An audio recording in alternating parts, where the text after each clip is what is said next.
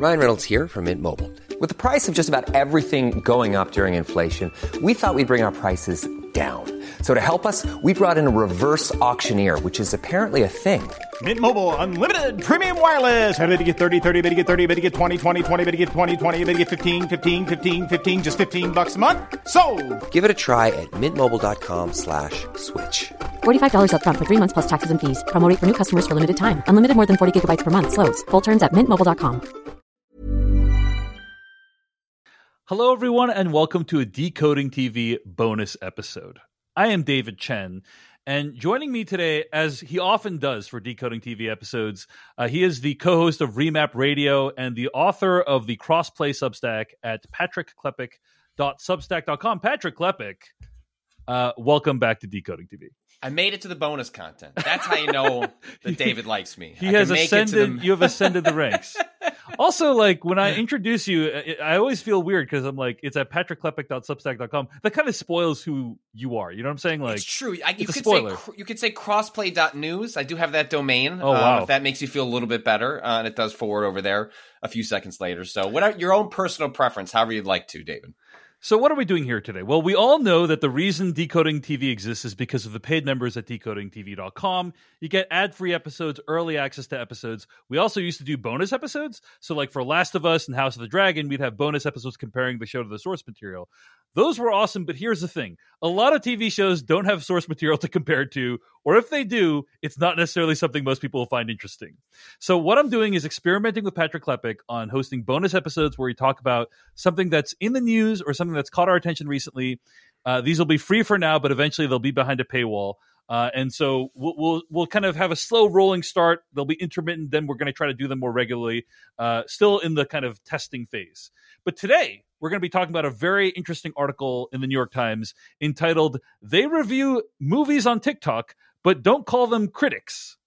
That's the headline of the article in the New York Times. And the subhead is, "On MovieTok, reviewers can reach an audience of millions and earn tens of thousands of dollars per post. Critics, they say, are old news." Joining us for this conversation, he is someone who also has strong opinions about this article. And he is also the creator of one of my favorite resources for television on the internet, Episodic Medium, at episodicmedium.substack.com. Myles McNutt, welcome back to Decoding TV. Thank you for being here. And I think this is a subject, yes, that is near and dear, I think, to all of us, as we've sort of like lived our own version of this circa 15, 20 years ago, and are now sort of seeing this new iteration in a very different context.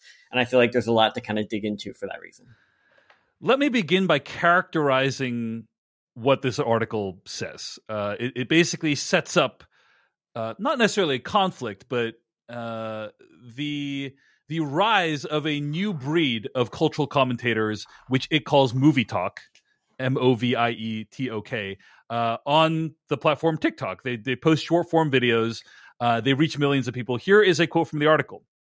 The article talks about the, quote, "dozens of personalities on TikTok who reach millions of people by reviewing, analyzing, or promoting movies. Several earn enough on the platform from posts sponsored by Hollywood studios, through one of TikTok's revenue sharing programs, or both, to make their passion for film a full-time job, a feat amid long-standing cuts to art critic positions in newsrooms. But the new school of film critic doesn't see much of itself in the old one, and some tenets of the profession, such as rendering judgments or making claims that go beyond one's personal taste, are now considered antiquated and objectionable," end quote. Why is this article so interesting to all of us? Well, I think all three of us are interested in where things are going when it comes to cultural commentary and criticism. And we all kind of have different elements of those worlds within us. I know, for instance, Myles, you kind of rose up in the blogosphere, right? Like you were blogging about TV, writing about TV over a decade ago, before this was considered, it went from being kind of a fringe sort of thing that was happening to now it's like the primary way. The way you were writing about it is now the primary way a lot of people consume TV criticism online. Similarly, I got my start with podcasts, and they were not put on the same level as print journalism 15 years ago, and often still aren't. Patrick Klepek, I don't know. I think you've always been respected, so like I'm not gonna. Well, look, when you start at 14 years old, I've given myself a very long runway where I did all the embarrassing stuff publicly before it could all be shared on social media. Patrick Klepek was filming him and his friends doing pranks in his backyard. No, wait, that's Jackass. I'm sorry. But I did film something called Aggressive Bush Jumping, and that was part of my high school talent show that was riffing on Jackass. So you're not that far off, Dave. I did live through that arc and personally intersected with it. I will say one other thing as context for this, which is that all three of us at this point basically receive a significant portion of our income directly from readers or listeners or consumers or whatever. So that means we basically don't need to deal with any of the pressures that the people in the article deal with. Like the people in the article get money from studios, they get money from sponsorships, and we do that as well. I do that as well a little bit, but primarily my income comes directly from people supporting me, and I think that's true for you guys as well. And so we are kind of very much outside observers of what is going on in this world of MovieTok. And I just wanted to make that clear, like what our perspective was. So the article, I would say, if I was to characterize the article, it feels designed to make old school movie critics mad is what I would say, right? And it did. And it did. And people like old school film critics were just torching this article all day, like the last few days. On Twitter, just being like, I can't believe we're being replaced by these numbskulls, because a lot of the quotes in the article are either A, not very thoughtful, or B, framed in such a way as to make them seem unthoughtful or uncritical. But Patrick Klepek, let's start with you, and then I want to go to Myles. Like, what was your reaction when you read the article, and kind of what did you think it got right? What did you think it got wrong? Where did you think it could have improved on things?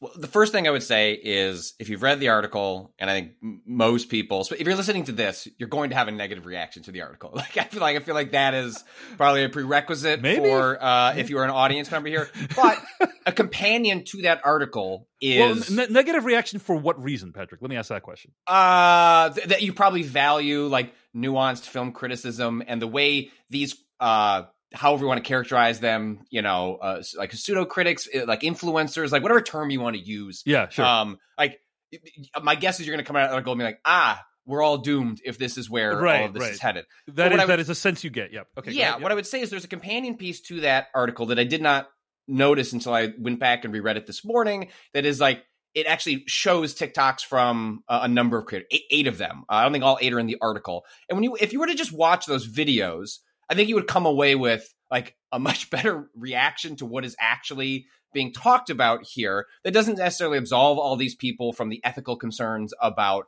like the partnerships they do with studios and what that, the like vibes only, like positive, like, but like the videos are fine. Like every one of the videos I watched were like, these aren't dum-dums. Like they had things to say about the movies, like could speak about like metaphor and context and nuance and like different decades of filmmaking. And they were fine. But I think the question I came away with was like, is this the reaction to this article?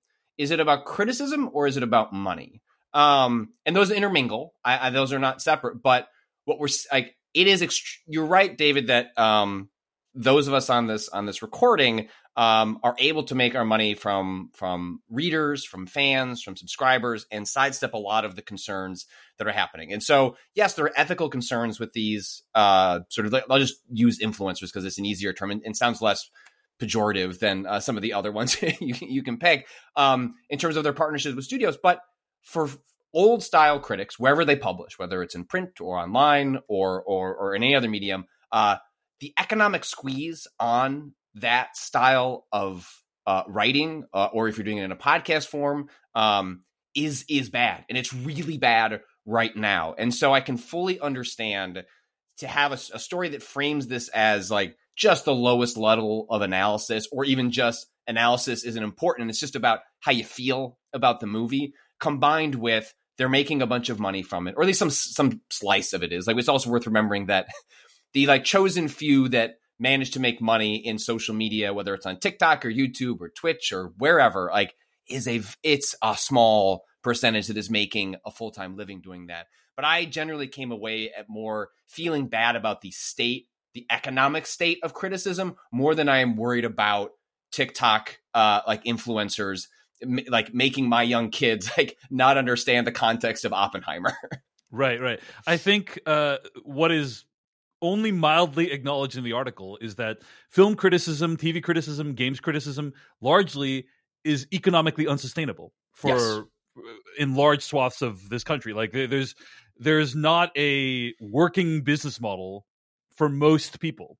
And that's why there's vanishingly few people that can say they are a full-time one of those things.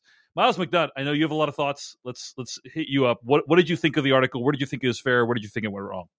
Yeah, I mean, like, I think the framing around criticism is where the article goes wrong. I think the very idea that this is about criticism is sort of false, because they're not trying to replace critics. They say this, and yet the article frames it through these critical traditions. When they try to go back and compare it to like previous critical turnarounds in different eras, it's like, this is not I that was same rubbing dynamic. my temples. I was That like, one- no, stop. What are you doing, article? Stop.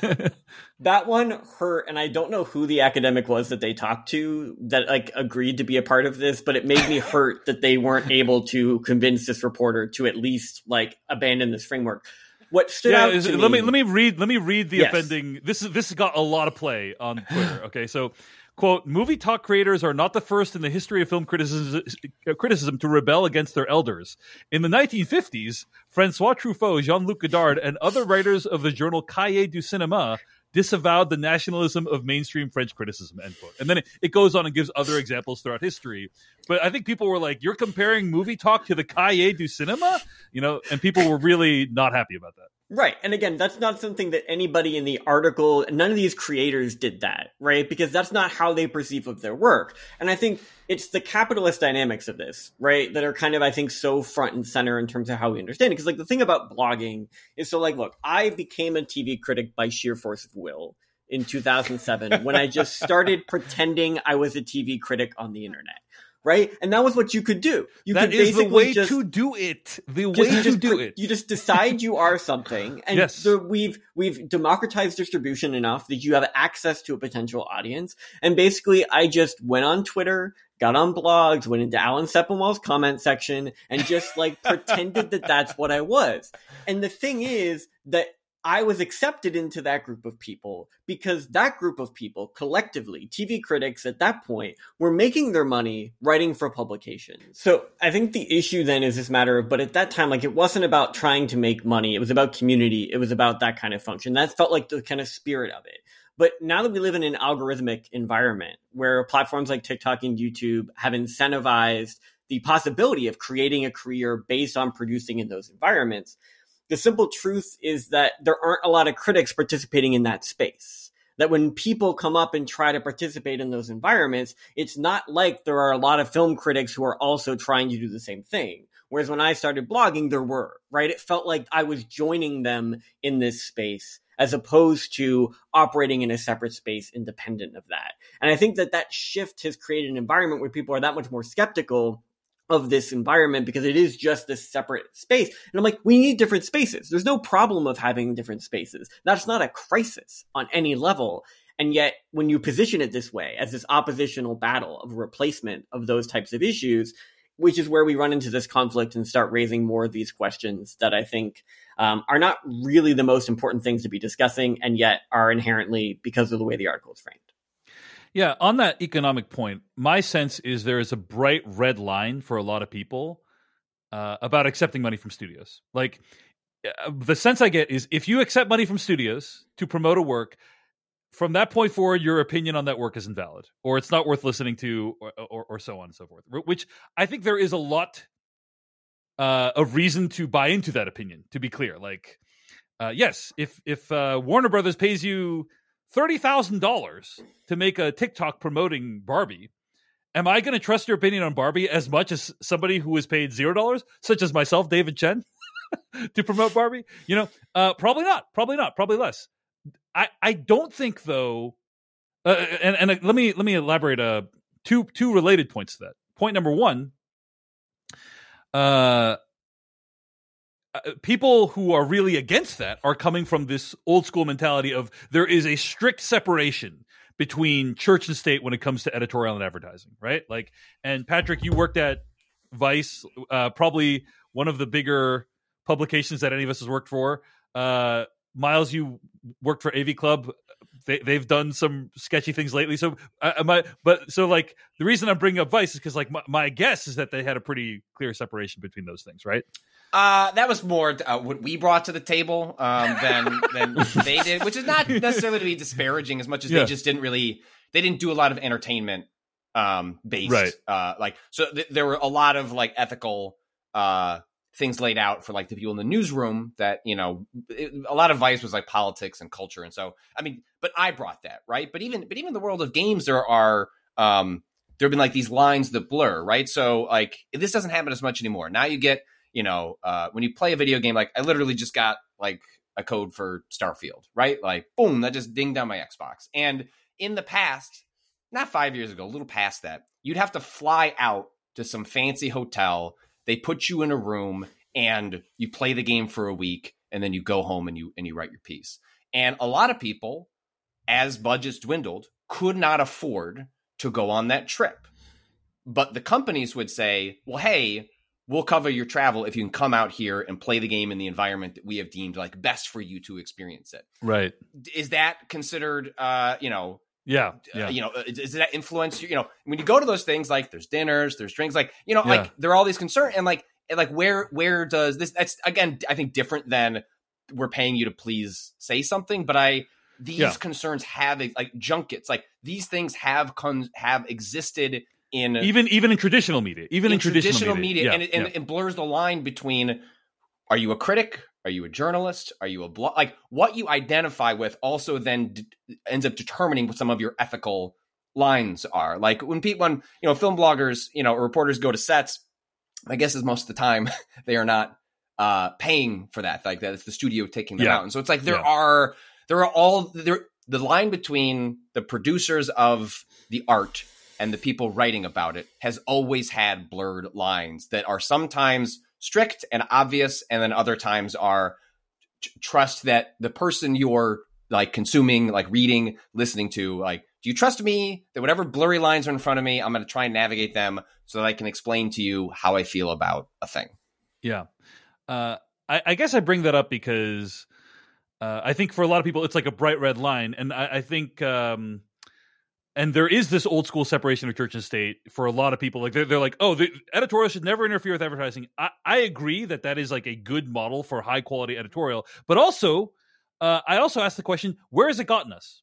Where has it gotten us? Which is to say, our media industry is like in ruins, basically. Like it's not a sustainable model for many people. It's a great ideal, but in practice, it has not played out in such a way that like a lot of media companies can continue to make a sustainable living. So I'm not saying therefore we should never do it or it's bad, but I'm just saying like I'm just saying what the reality is, right? If you want to do the work, like some people like you, David, can start a Substack and get people to pay to subsidize your living, right? So that you can do the thoughtful work. A lot of people can't do that. Like we exist in a world where in order to be a full-time critic or journalist, or like for a lot of people, it also means essentially participating in the influencer economy, right? Like people need to like me, find me entertaining, and I need to be good at social media. So they think I'm interesting. They'll pay me to do the thing that I want to do. And that is an extremely delicate balance. It asks of people. You shouldn't have to be good on social media to be a good critic. And only then can you compatible, right? And only then can you have like an untainted viewpoint, untainted by any economic things. Myles, I'm curious if you've dealt with this you've written for many publications, so I'm curious, if this is something you've dealt with. Yeah. I mean, the thing you have to sort of like conceptualize this way is like, I think about something like the Television Critics Association, right? Which is this very serious group of people who pre-pandemic twice a year would go out and like, you know, they have to cover their own costs for this trip, but like the networks just parade their content and their stars in front of them. They feed them, they hold lavish cocktail parties, right? They experience all these kind of perks. And if you were to start adding up the amount of swag, all these kind of things designed to promote these shows, there's an argument to be made that you shouldn't accept any of it, right? That like ultimately that you should be, like you say, entirely separated out from that environment. But like, that's not always completely realistic. But I think to the point, Patrick, that you're making, which is very critical, which is this idea is like, we come from a time where we were online early. We developed followings at a time where that's what happened, where we were able to then kind of navigate that and move from there. But today, to start to gain a following online requires you to make different kinds of content. Requires you to be different in terms of how you're engaging with that. There's a sort of different expectation. And the simple truth is that if you're following that expectation, if you're on TikTok, you're not on TikTok thinking, oh, how can I build enough of a following to then convince those people to like move off the platform to support me? Because ultimately, that's I mean, some of them are thinking about that, you know. Some hope they're thinking about that. They should be thinking about that. Yeah, but they should be for sure. But they come from generations that perceive YouTube and TikTok as careers in their own right, where that is the career path. That's not part of some other career. That is the thing. And the challenge is that you are then beholden. You are in this precarious position dependent on how the algorithm treats you, A, but also B, and I think kind of very difficultly, you have to make that decision of, if I'm going to try to make a living doing this, if I'm going to quit my copywriting job, if I'm going to do the things to try to make this a career that you're seeing, what is the quickest path of action in that circumstance? And I think the simple truth is that it both shapes the kind of content they create, and that invariably leads them to things like studio sponsorships as being the most economically feasible model that's been presented to them. And so I don't judge them for going down that path. I think the issue comes from if they then try to claim that they are either doing the job of a critic once into that position, or if they claim that they are some way replacing critics in that environment. That's where I think you start to be like, well, okay, like, own what you do, own what you did. I'm not judging them for making that decision, but I think at the same time, they then cannot get too defensive if people go to them and sort of question the ethics of their actions or question their ability to sort of navigate into these spaces. Yeah, I think that's another big issue at play is how many of these people think they're critics? Not that many, per the headline of the article, but I think a lot of them think they're occupying a space that is beyond or replaces the critic. That's probably what has a lot of people riled up, that there is something that critics do that is different, better, more useful to society than what the people in the article are described as doing. I think that's what's causing a lot of tension. So anyway, I was going to bring up 2 points. The first point is like, hey, bright red line, church and state, people don't like, critics, quote unquote, taking money from studios. That compromises your opinion. But here's the thing. The point I was going to make was, because like you said, Myles, people are responding to a much different set of economic incentives today. Or let me put it a different way. The path that you and I took, like basically any of us took to get to where we are today, is basically unavailable to most people today, right? Like if I told someone, start a podcast, host it for 12 years, and then launch a Patreon page, right? First of all, that would 12 not years work. is crucial. It's not 11. It's not 13. Like it's like if you're trying to learn the lessons from me, listen to what I'm saying. It's first of all, that would probably fail. You know, like there's going to be a whole other system of stuff going on in 12 years from now. And so like the path we took is unavailable to us. So the people in this article are taking the path that is available to them today. Yes. Which is making videos that get a lot of views. And then if somebody says, hey, I'll pay you $20,000 to make a video, it'd be like, all right, I can make my rent this month and next month because of that. Right. I do not think that inherently makes those people who take those economic incentives not worth listening to. Like, I think that it is possible for them to still have interesting, valid opinions, even if they take in money from studios. But no, while that is also true, I don't think that they should claim to be completely unbiased, and I think they should be upfront with all their sponsorships and let readers and listeners and viewers make the decisions themselves about how much they believe in those things.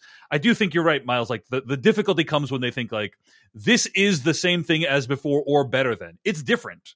You know, what they're doing is different, but I don't think it's replacing or better than criticism, right? And this is sort of the dynamic where I think sometimes there's this idea that like criticism is this one thing and then we have this sort of equivalent, but there's always been this sliding scale, right? Like I think all the time, like I wrote a paper when I was in grad school talking about like the emergence of the enthusiast press, right, within television criticism. And basically these were journalists who just never implied an opinion.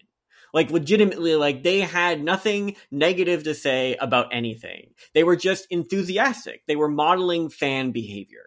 And I think certainly game journalism has a lot of sort of enthusiast press kind of operating within it, obviously film much the same way. And it's like, these people exist, they're journalists, right? They're not getting paid by studios to say these things, but they are realizing that economically there is an audience for content that is enthusiastic, right? That is framed through a lens of, I share your love of this thing, and you want a space in which you want to do that. I think a lot of TikTok content is stuff like Easter eggs, is stuff like, did you know this little thing, like this little detail, things that are just designed to sort of like deepen people's connection to something, but not in a way that is also critical or negative, or that has the potential to kind of go through there. It's critical in the sense that we're doing critical analysis of something, but always from a particular sort of less of an objective point of view and more of a subjective one. And again, like you say, there's value to that content. I think the issue is that the article wants to frame this as like, well, this is all who anybody trusts now. Nobody pays attention to critics. People just want regular Joes telling them how they feel about things. And I'm just like, word of mouth exists. Like, we know people like to talk to people. This is not revolutionary. This has always functioned in these ways. The issue is there are now economic incentives that are kind of driving people in these directions. And so what you end up with, for me, in this article, there's some people who are already gone. They are studio shills, and they should own that, and they should acknowledge that that's what they're doing, and that's fine. I stand in no judgment of those people for making those choices. I wouldn't do it, but that's fine. The issue is the people, I think, that you highlight when you made a TikTok about this, who are kind of trapped in between, who are part of this article because they are part of this community of people being respected and valued for the takes that they're making. And studios are reaching out to them, and they are relying on some studio revenue to create very different kind of sponsored content that is less like, I love this thing, it's the greatest thing ever, and more, I'm going to remind people it exists while doing some smart analysis of it, which is a very different kind of sponsored content, even if the sponsorship exists. And it's like, they are now trapped in this model of, well, how do you navigate that? At what point will you feel as though your only pathway is to abandon any kind of objective position, lest you sort of find yourself kind of operating here? I'm more concerned about those people than I am about the outright shills, because they're not doing the same thing. But you see people who kind of want to do what we did, who want to kind of transition from this kind of like individual amateur professionalization pathway of criticism to find a pathway to, whether it's a job, whether it's an opportunity, et cetera, and are just realizing that if they want to stay in these business models, like, they're much better to take studio money or just go full anti-woke grifter. Like, those are your actual career paths that have actually been presented here. The one and two. Which button am I going to press? That's it. That's the actual tension. Whereas, like, we have yet to sort of see, can somebody over the long term navigate that bridge, that dynamic, while also operating within this precarious economy? And I think that is a different set of questions than the one the article raises, and which is where I think we're seeing the tension that emerged, where immediately, I think there was a Pajiba piece that was basically just like, they're all grifters, they're all hacks, like, why are we paying any attention to any of this? And I'm just like, it's the broad brush of this, where it's like, let's face it, I think a lot of people writing those takes aren't on TikTok and maybe aren't seeing things happen across their FYP and kind of seeing the dynamics and the conversations that are happening.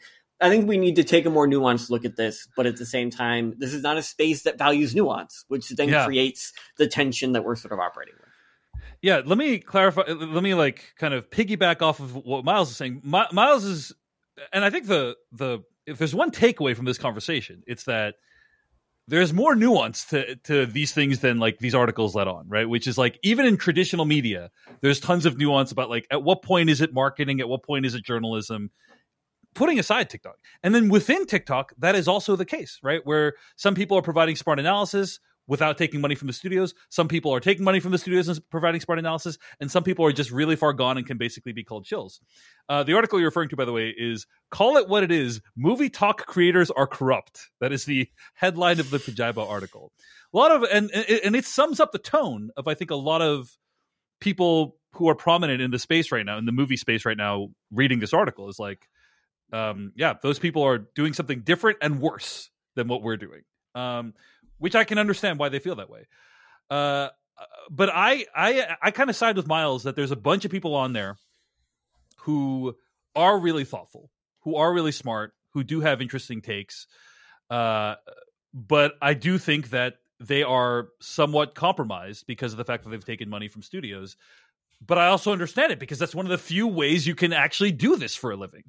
And so it's a really tough tension, but I don't think that makes them all corrupt or invalid, in their opinions or anything like that. It's just unfortunate that it's one of the few ways that they can make a living doing this is by accepting money from studios. Now, you could say you're not going to do that. And fortunately, all three of us here are privileged and fortunate enough to have that option, but not everyone does. And so it's like, it's hard to judge those people who are taking one of the few paths, to being full-time creator. I do think that the fact that they have taken money from studios will make it harder, Myles, as you said, like to get to the level of career that they are looking for or for the respect of the peers that they are looking for, I think. But we'll see. Patrick Klepek, I'm just curious if you have any thoughts on like what we've discussed here in terms of the path that the nuance and gradations of being compromised and B, kind of the economic path for these people. Well, I think, look, I've been, I'm 38. I've been doing some form of what I do since I was 14. The worst thing you can do as a critic, however long you've been doing it, is to ignore where the audience is going, right? Like I started as a writer. I make most of my money these days as a podcaster. I started a newsletter in which I desperately said, would you pay me to keep writing? And people did. But you know what they're paying me? A fraction of what I get paid to podcast. Right. And that's like not to disparage the audience as much as just shows where a lot of the audience is going. It's like a warning to like critics is like, yes, I understand the anxiety here, but also this is where a lot of the audience is going. Yes. And if you want to keep doing this for a living, to some level, you have to find a way to service what makes you happy and how you express yourself and also how the audience is experiencing that. And that parlays into my second point, which is that the form is extremely young. And TikTok, will that be the thing in 10 years? Probably not. But that this short form, like video, like some version of that is sticking in the culture.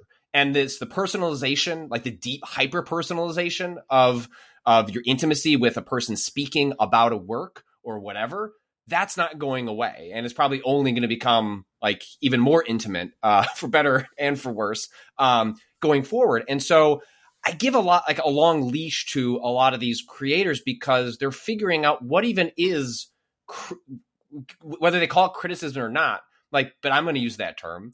What is it in this short form? Like how do you even express things that we would sit and do over like a 1,500 word article? How do you do that in 90 seconds? How do you condense those thoughts and express them? And I watch this tension occur in real time in my own industry in video games where I come from, in which the rise of like YouTube, like we call them YouTubers, which I think is a condescending term. It was used condescendingly by folks in my position. I am the old guard as much as I try to stay like in pole position with new formats. And there was this sense that like, they're not like us. They're not doing the real work. Right. And these exact same, this article was like things I've written about, had conversations about with all sorts of folks as I watched Twitch and YouTube rise, and folks like PewDiePie and these other like people who focused games, like they were getting all the attention. They were getting all the money. And those people still exist. But what also happened was a rich spectrum of creators that looked at the form of video, the form of podcasting,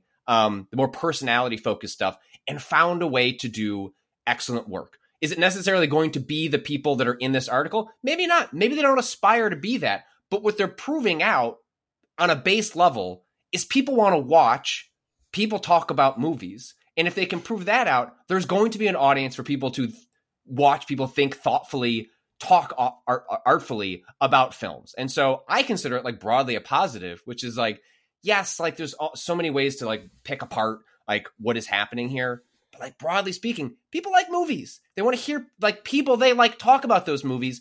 And that is going to create a space for smart folks to come in and hopefully then make a living. Like, look, I know you like this creator, but like, come over here. Like, let's like talk about the shot in this film. And like, I think there is a space that, David, I get the sense like that's been some of your experimentation in TikTok is like, where is the space to have like smart conversations about these topics? And And I do think they're proving out that there's fertile ground, even if they're not necessarily hitting the bar that like it is easy to see from our perch, having like done this for essentially decades now. What is surprising to me is every single time there has been a change in medium for the commentary, there's always a backlash. There's always like they're not doing the work. This is not as high quality. It's not the same thing. And then over time, it becomes what is the respected and dominant way of communicating in that field. And I do think, short form video has the possibility of achieving that. We'll see what happens. But if you're going to ask me, here's the thing. Because I'm supported by listeners such as paid members of decodingtv.com, I was talking to my wife yesterday. I was saying, like, I basically made this video, which prompted Myles to text me, kind of like trying to support some of these folks I know on TikTok, because like the TikTokers have had a bad time recently. Okay. The SAG-AFTRA strike has meant that like a lot of them have, don't have a source of income they used to have. And now with this article, everyone's basically shitting all over them. And I think a lot of them actually do quality work. And so I made this like TikTok to support them a little bit. And I was saying to my wife, I feel like I've achieved the level of respect that I'm going to have in the field of like movies, maybe not TV yet, but like certainly in movies, for better or worse. Like it's not going to go much higher or lower. You know what I'm saying? So like whatever it is, it's pretty stable. So I feel like I can come out and kind of support these people that everyone's shitting on. But also, if you ask me to bet money about which one of these people is going to be, which groups are going to be relevant to millions of people in 5 or 10 years, I'm probably going to bet on the people that have mastered how to reach millions of people today. And that's not to say anything about how quality their content is or how economically compromised they are, but it is saying about like how effectively they can reach people and how effectively they can make a model that is an economic model that is functional for them, which has eluded much of the industry. Right. So, go ahead, Myles. Well, and what I was going to say is, like, to me, like, the whole point is that by building these subscription models, we have sort of, like, sidestepped the pressures that a lot of traditional critics are facing, which are, these giant media conglomerates or, venture capital firms who have bought their publications and are now telling them, well, why aren't you reaching millions of people with your written film criticism? And it's just sort of like, because it was never designed to do that. That was never the goal of what we were trying to accomplish. And as a result, you're asking us to try to like force that in that place. So it's like, I build a subscription model for written TV criticism of us. I'm the one doing in many ways the most old fashioned thing, right? And then I'm going all the way back to what was kind of de rigueur in 2007 and kind of bringing it back because I'm specifically targeting a niche of people who want that back. Right? Yeah. Who don't want TikTok, who don't want YouTube, who want a very traditional notion of community, of reading these reviews, going into the comments and feeling like they can discuss these things without having to navigate all this newfangled technology. And there is absolutely niches that you can operate in, right? Where you can kind of say, I want to find a group of people that want to talk about things a certain way and make that happen. But if we're talking about the mass, if we're talking about this notion of reaching the most possible people, we're never going to just like, we can't undo the changes that have happened in terms of how those audiences function. And if I think about my students, undergraduate students, I'm a professor, like if I think about what they're paying attention to, it's just like, yeah, they're finding things on TikTok and on Instagram, and that's where they're going to observe these things. And we want film criticism, we want game criticism, TV criticism, we want it to operate in those spaces in whatever way it can. But I think what we're running into too is a fundamental generational divide of just like, no, I don't expect the 50-year-old critics, right, operating. It's not an offense to 50-year-olds, that's not even that old, but I'm just saying, right, the Gen Ed, I don't expect the 38-year-old game critics. Yes, what you're saying, Myles. In game criticism, yeah, sure. But like the Gen X critics are not going to suddenly be on TikTok. And I don't really think anyone's expecting them to. And if there are other publications out there where it's like, you've got to make this happen, it's not going to happen. But I think it's this question of we need to understand and embrace this younger group of people who are going to be doing something different. And I think it's then a question of like, Dave, what you did in that TikTok was take on a mentorship role. Right? To sort of acknowledge, hey, I see you, I am part of these groups, and I can make that happen. And that's what happened to me when I was trying to break into TV criticism, and people chose to take me seriously, and people welcomed me into that. And yet, but I look back and think, okay, but like I had no temptress, right? There wasn't this option available to me that was something different. There wasn't this theoretically lucrative path that I otherwise could have taken instead of just continuing to do it for free for a while, bumping around some freelance stuff, and ultimately framing it as a side career and not a primary one, understanding that the issue of journalism was dying. Given all of that, right? Given that environment, I was never at risk of sort of like having this decision in this pathway. So as we're now thinking, it's like, well, how can we, cultivate like actual criticism and kind of thoughtful commentary without it falling down these pathways? There really is, we have very little at our disposal to offer them. Like, what are we offering them in exchange? Like, what can we provide? What is the path for in which they can do the thing that we think is high quality while still making a living? And it's like, there's not much to offer them, it's not like there's like 5,000 of these jobs available. Just take one. That's not the situation. So it's a challenging, the offer is live in poverty and have a pure opinion, which, by the way, is what many of the critics who are tweeting against this article have done, right? Yeah.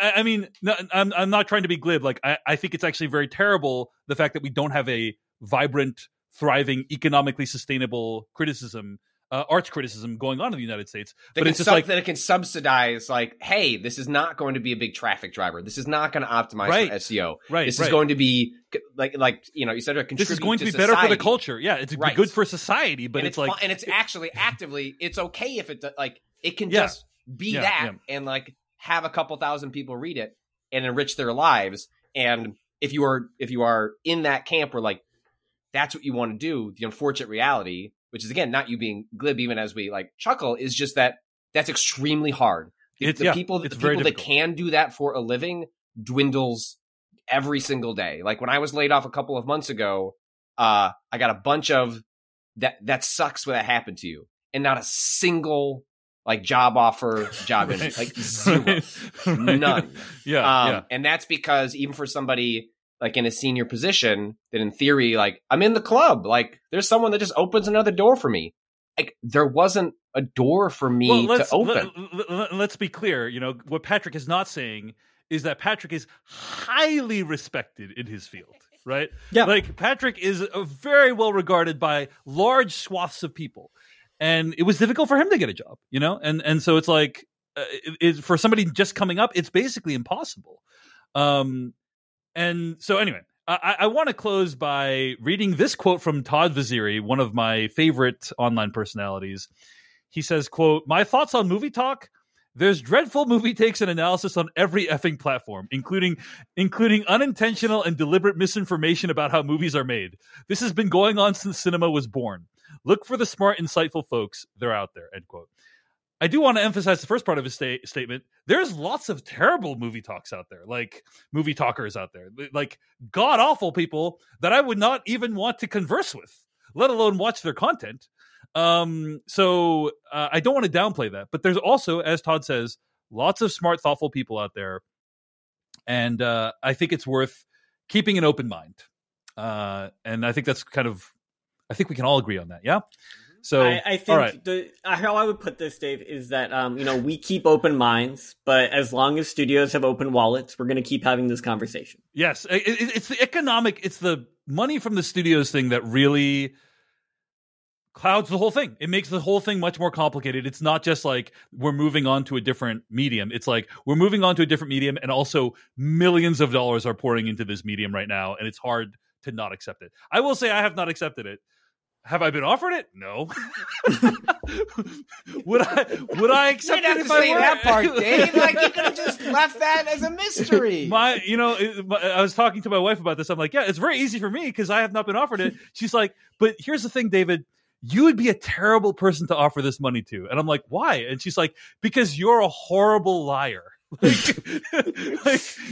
Yes, I think you should go see Transformers: Rise of the Beast because of blah blah blah. It's like it just is like I wouldn't be able to do it. It would be hard for me to do it. It'd be hard for me to have any sincerity at all. I'm at this phase of my career where, thanks to the very gracious support of patrons and so on, I can just have my own opinions. That's like a luxury. It's like a privilege to be able to like have your own opinions and not have it be clouded by any external factors.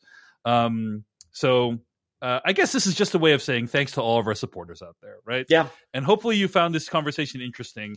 I want to say thanks to Myles McNutt. Check out his Substack at episodicmedium.substack.com. I consider it essential reading. Myles, thanks for chatting today. Thank you. And of course, Patrick Klepek. We're going to be covering Ahsoka next week here on Decoding TV, but check out his podcast, Remap Radio, as well as his crossplay Substack. Patrick, thanks for the chat today. Thank you. I'm David Chen. See you guys very soon. Bye.